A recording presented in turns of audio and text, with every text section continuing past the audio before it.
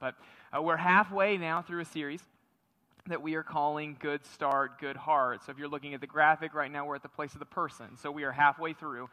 And we've used this series as a little bit of a springboard into our year because this is what people are talking about this time of year, right? It's January, but we also know that it is the 4th week of January, so this is probably about that time where you've given up the idea of eating healthy and maybe going to the gym, and that's okay. That's okay because there's going to be next year. You can say it again.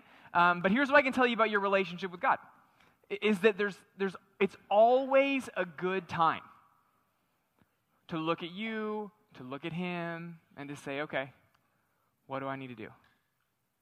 And maybe you're here, and if you were to think about your relationship with God, maybe you feel like there's some distance there. Maybe there was a season where you felt like you were closer, but right now you're just not where you were. Here's what I can tell you if that is the case. He didn't move. And that oftentimes when there is distance between us and Him, it's a product of us. And so we've made this assumption in this series. And we're carrying it throughout just so that we don't do that thing that we do where we make all these excuses. And this is the assumption that we're carrying. That since God is holy, this is going to create distance between us and Him.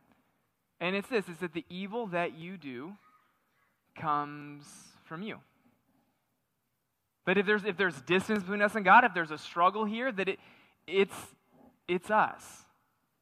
And you might think, okay, well that sounds kind of harsh. Well, I can just tell you that's absolutely the story of Scripture. Let me show you what the prophet Jeremiah said several years ago, and he said this about your heart. He says that the heart is deceitful above all things and desperately sick. Who can understand it? And maybe you hear that and you think, well, Jeremiah might have been having a bad day. That doesn't sound like anything Jesus would say. Well, let me just show you what Jesus said, okay? And His authority comes out in all kinds of different ways. My very favorite way to see Jesus' authority come out is through offhanded statements, where He says things that you're like, wait, what? This is an example. This is Matthew chapter 7. And this is a passage we've preached on, and I don't know if you've caught it, okay? So He says, or which of you, if his son asks for bread, will give him a stone? Or for a fish, will give him a serpent? If you then, who are evil, know how to give good gifts to your children, how much more will your Father who is in heaven give good gifts, or give good things to those who ask Him? Did you catch it? Did you catch it? Do we have the emphasis there? Can we add that, or I don't know? If you then, who are evil. Notice what Jesus is talking about? He's not talking about humanity. He's talking about prayer. And He just kind of throws it in there. Like, that's a huge statement. Like, the people in the crowd probably didn't, all of them probably didn't believe it. He's not talking about humanity. And He just throws it in His little sidebar. Hey, by the way, you're evil. Like, they had to be thinking what you're thinking. Like, wait, what? Are you sure? That doesn't sound like Jesus. No, absolutely doesn't sound like Jesus. And here's how we know this. We know this by just studying us, right? Like, as much as we hate to admit it, we do things that we regret. And as hard as we try, there's still, we're just not really always where we want to be. And oftentimes this comes out as we look at our emotions. Because what happens is we'll feel something will happen, an emotion will come out, and we'll realize, wow, I had no idea that was in there. And the one we're going to talk about this week, last week we talked about guilt, and the one that we're going to talk about this week is one that all of us would be embarrassed to admit that we have, but it is essential that we see it for what it is, because if we can, then we can actually do something, and that is jealousy. That no one here wants to admit that they're jealous. Like, because to admit that is essentially an admission of someone has something better than you, and we live in a society that is very competitive. I mean, if you don't believe me, just scroll Facebook, right? Like, all that is a tool to feed humanity's jealousy because we only get the cliff notes on Facebook. We never get the whole story. And what it does is it feeds this thing inside of us, and if we can't learn how to deal with it, when jealousy comes out, it can be particularly embarrassing and even devastating if we don't catch it. So what we're doing for this series is we're using Andy Stanley's book, Enemies of the Heart, as our framework, and then we're just kind of building on his framework. And so I want to start by asking the question, okay, so why are we jealous? Like, why do we feel jealousy? And here's why. We feel jealousy ultimately because we think that God owes us something. That jealousy's assumption is that God owes me. And if we were to really look at jealousy, okay, and if we were to boil it down, if we could take it all the way back to the Ten Commandments. And the root behind what comes out of our jealousy is something that Moses mentioned a long time ago when he gave the Ten Commandments from God. And the root of it is a biblical word called coveting. And oftentimes the reason why we feel jealous is because in our heart of hearts, we are coveting something. Let me read to you Moses talking here in Exodus chapter 20. He says this. He says, "You shall not covet your neighbor's house. You shall not covet your neighbor's wife, his male servant, his female servant, his ox or his donkey, or anything that is your neighbor's." I don't know if anyone's coveting any oxes today, but we all probably have seen that. We all drove by a donkey on our way here, and we thought, I'd like that. So but the principle is this, is that there's something that belongs to someone else. And when we see it, we say, yeah, I'd like that. And when that's left unchecked,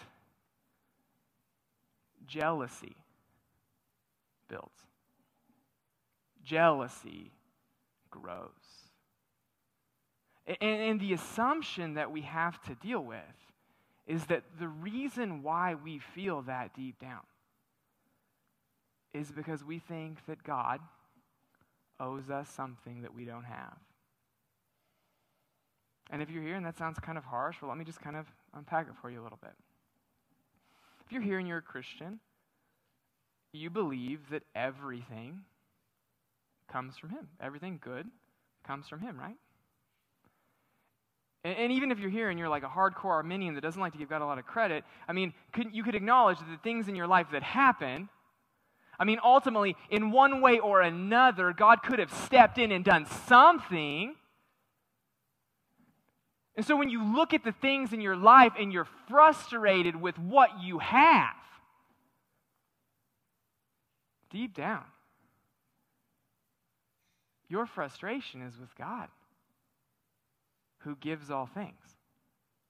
I mean, if we were to trace everything back, we would trace it back to Him. Look at what Jesus' brother says. In James chapter 1, verse 17, he says this. He says, "Every good and perfect gift is from above, coming down from the Father of lights, with whom there is no variation or shadow due to change." And if everything that comes from Him, if everything comes from Him, and we're frustrated, then He's who we're frustrated with. Now, thinking about jealousy, let's be honest, we can get jealous about all kinds of things. It's not just stuff, but certainly stuff can be something that brings it out.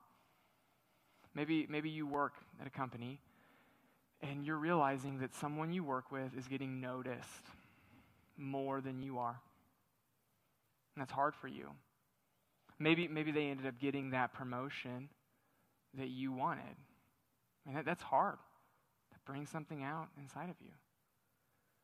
Now, don't raise your hand for this one, but maybe you're sitting here and you're married, and you're looking at your spouse, and you're thinking, man, I wish they were more like that person. And you think, gosh, and you compare them to this other person, and you're just like, man, if I had that, and you're jealous. Maybe for some of you, it's with your kids. And you discover that your kids, you thought they were really, really good at this thing.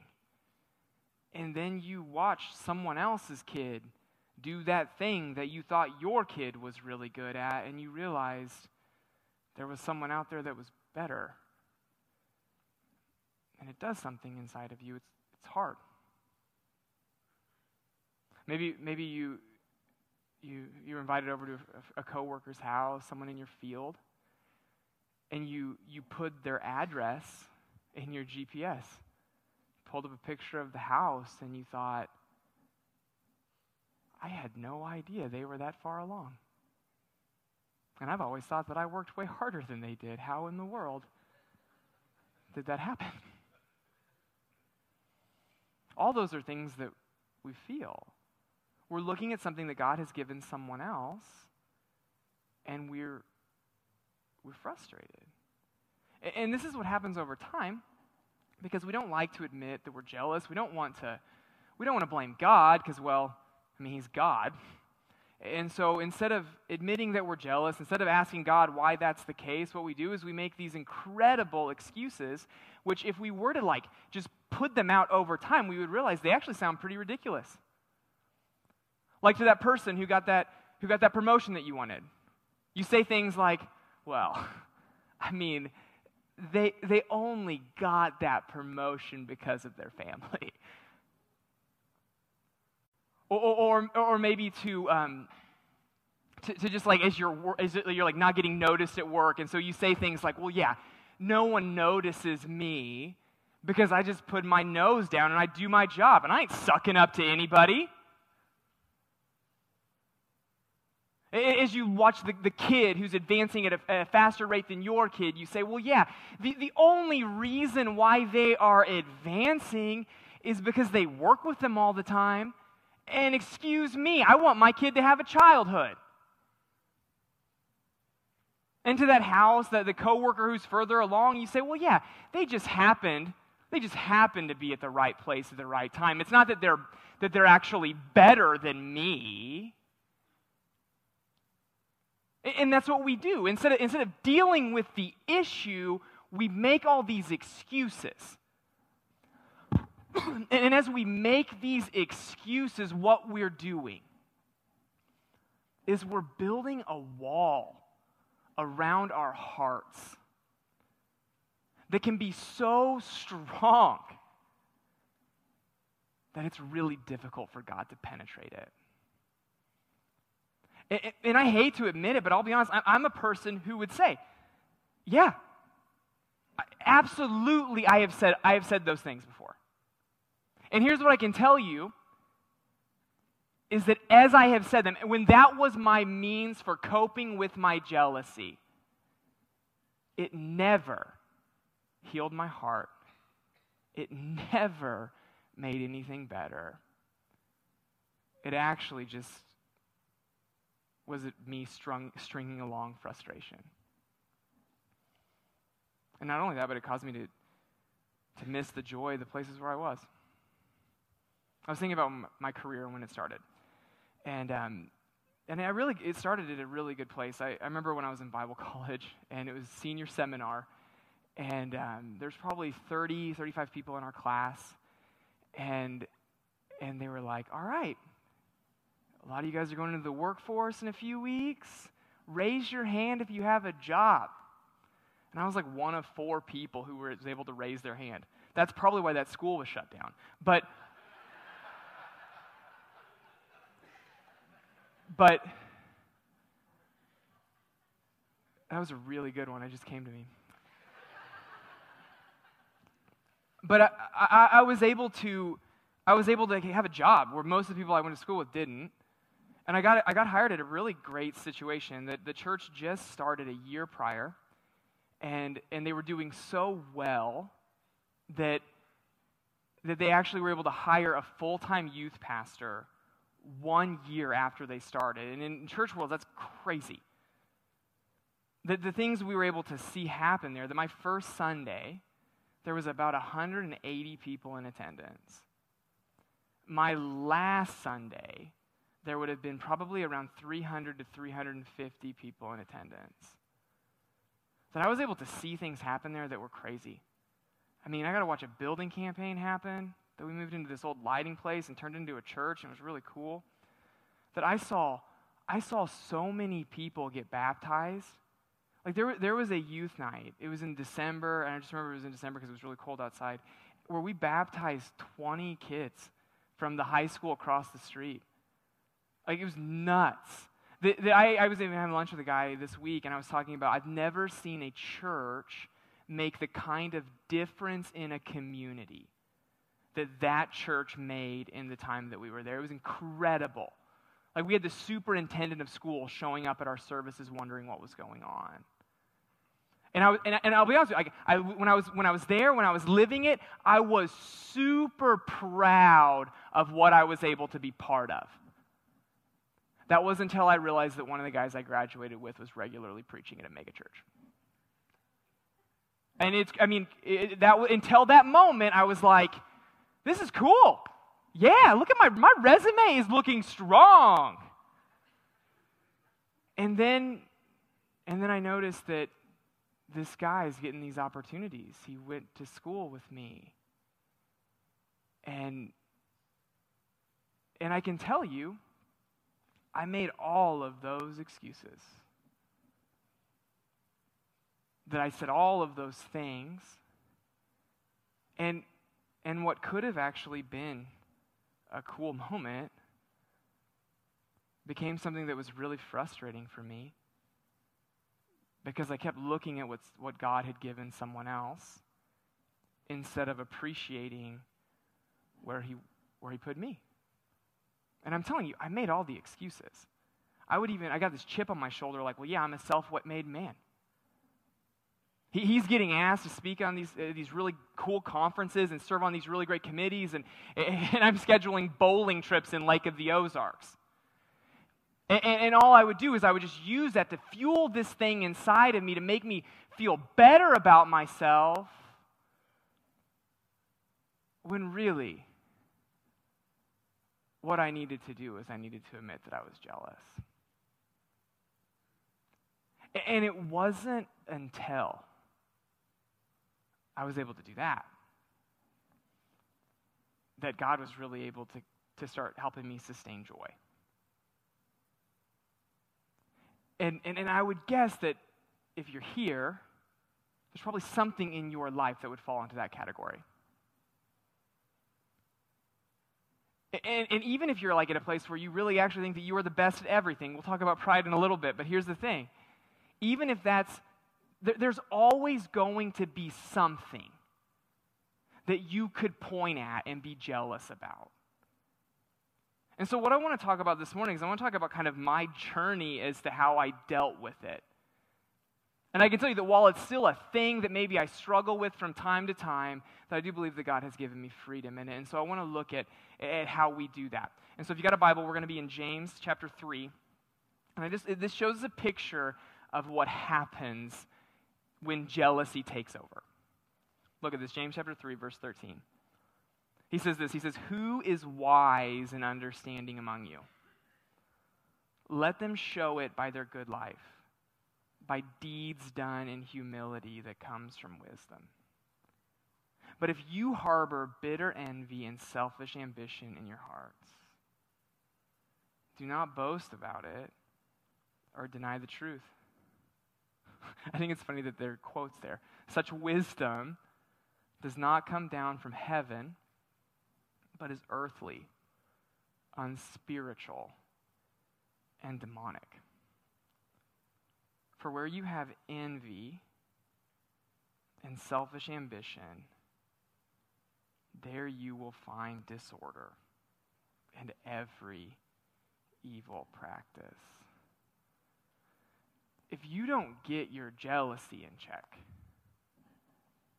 you will find disorder and evil practice. That if you think that your jealousy is a good motivation for you, James would say that's not wisdom. He would say that's demonic. So it is something that is worth dealing with. So what do we do? Based on this text, what do we do? How do we fight jealousy? There's a couple things we do. First off is this, is that you need to pray humbly. That if you have it in you, and if we ultimately believe that everything comes from Him, then you start with praying humbly. And now maybe you think, well, I'm not happy. I believe that everything came. So you're just telling me to tell God everything that I am frustrated with, that He has not given me. That doesn't sound like humility. That sounds like pride. Yeah. But there's something very humbling and very humble about acknowledging that, well, it all does come from Him. And if you take the time to pray and to talk, it's humble because you're saying, well, God, I believe that all of this is from you. And then, as you humbly pray and you talk to God about what you're feeling inside of your heart, start with all the emotions that are there. Tell Him, say, God, why didn't you give me?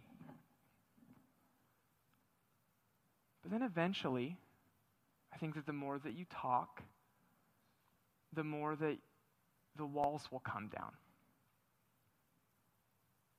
And the less that it's going to be anger that comes out and anger that you feel, but you're going to find yourself being incredibly vulnerable the more that you do. So maybe we'll start by saying, God, why didn't you give me blank? It could turn into the heart of the issue, and it's that, God, I feel stupid that I don't have this. That God, because you've given that to them and not to me, and I know that it all comes from you, honestly, God, it kind of feels like you don't love me as much as you love them. That's the root of it, isn't it? If you believe that it all comes from Him. And I'll be honest, it's super hard to admit that. But if we can get to that place, then we'll find healing. And if you notice, last week we talked about this with guilt. Man, you might as well just tell God everything that you're thinking. I think that we think that we can hide things from Him. Adam and Eve thought they could. But he sees the depths of your heart. Like those feelings that you have, like you can not talk to Him about them, but he absolutely sees that they're there. Like you can try to make it all flowery, but he sees what's there. So why not just be honest with Him about what's going on? And if you want to find healing, that's really where you start. And even if you notice this theme from last week to this week, that we absolutely believe that God is the healer, that He's the one who does the work. But if you want Him to do the work, you've got to be willing to spend time in His presence. Like so many of our answers are, well, you need to talk to God about that. Well, you need to be vulnerable. And here's the thing, if you're not spending time in His presence, then you're not going to find the answer. Like that's why what we do here is so important. That we believe that we are in the presence of God. His word is being taught. That we are worshiping in a community here. You can't recreate that at home. That there is value in what is happening because we spend time in the presence of God. He does things in our hearts. Maybe even right now, you're like, man, I really am jealous. What do you think that is? That is the presence of God working on your heart, showing you something you need to deal with. But it's not just here, it's also daily. That we're saying if God is the one who can help us with these emotions, then we need to make daily time in His presence part of our rhythm and our routine. That might mean that you need to put it on your calendar. That might mean that you need to set an alarm. That might mean before you go to bed, you need to tell your spouse, I'm going to pray, don't let me in until 10 minutes have passed. Whatever the case may be, if we're saying, hey, pray humbly, talk to Him about what you're going through, that's where you find it. But you're saying, I'll give Him some passing things from here and there. Well, then you're not gonna get what you need. You don't cultivate a relationship like that, but you cultivate them intentionally. So you pray humbly. Second thing that you do as you struggle with jealousy is that you don't deny the truth. That you don't deny the truth. What's the truth? You're jealous. That's the truth. And look at what James says here. He says, if you harbor bitter envy, selfish ambition, don't boast about it or deny the truth. Boasting about it, that could be like that chip on that shoulder. Where you say, everyone thinks they're better, but I'm going to show them. Like that's boasting about your jealousy. And what is the truth about selfish ambition? Like notice, it doesn't say ambition is wrong. It's selfish ambition that's wrong. What does selfish ambition care about? It cares about being noticed. It's not about what you're going to do. It's all about you. And if you really were to boil selfish ambition down to a sentence, it's that you want people to be jealous of you. And because they're not, you're jealous of them. And James is saying, when that is the case, don't boast about it. Don't deny the truth, but acknowledge it for what it is. You're frustrated. You're jealous. You're being selfish. Because what do we know about the truth? The truth will set us free. It's kind of in the spirit of that. I want to give you a few truths about jealousy. As we wrestle with this and we process it, the first one is this. Oftentimes the people that you're jealous of, they didn't realize they were competing with you. Sometimes they do. Most of the time they don't. All those mental conversations that you have where you are trying to one-up them in your brain, they have no idea, and if they found out, you would be really embarrassed. They didn't realize it. Another truth about jealousy. If the people you were jealous of gave you what they had that you wanted, it wouldn't make anything any better. It wouldn't. You think that, seriously, that guy who has that house that you want, if he were to say, I had no idea you loved my house so much. Why don't we just trade? You're telling me that rage wouldn't boil inside of you? And you would say something like, who do they think they are? I don't take handouts. I don't need their pity. No, I'm fine. I'm going to earn, come on. It's not going to make things any better. And oftentimes, the things that we're jealous about people about are things they can't give us anyways. But yet we get so mad. Here's another thing. You think you deserve what they have more than they do. You think you deserve it more. Think about their family. Think about the work that they've put in. Think about the challenges that they've faced by having that thing that you want. You think that you deserve it more than they do. And then finally here, this is true about jealousy. It's this. It isn't that you're frustrated with what you have. You're frustrated that they have more or they have better. And nothing will rob you of joy like comparison. Jealousy, it's rarely about what we have. It's just that it's hard that they have something that's better or that we want. And the truth will set us free. And as we acknowledge those things,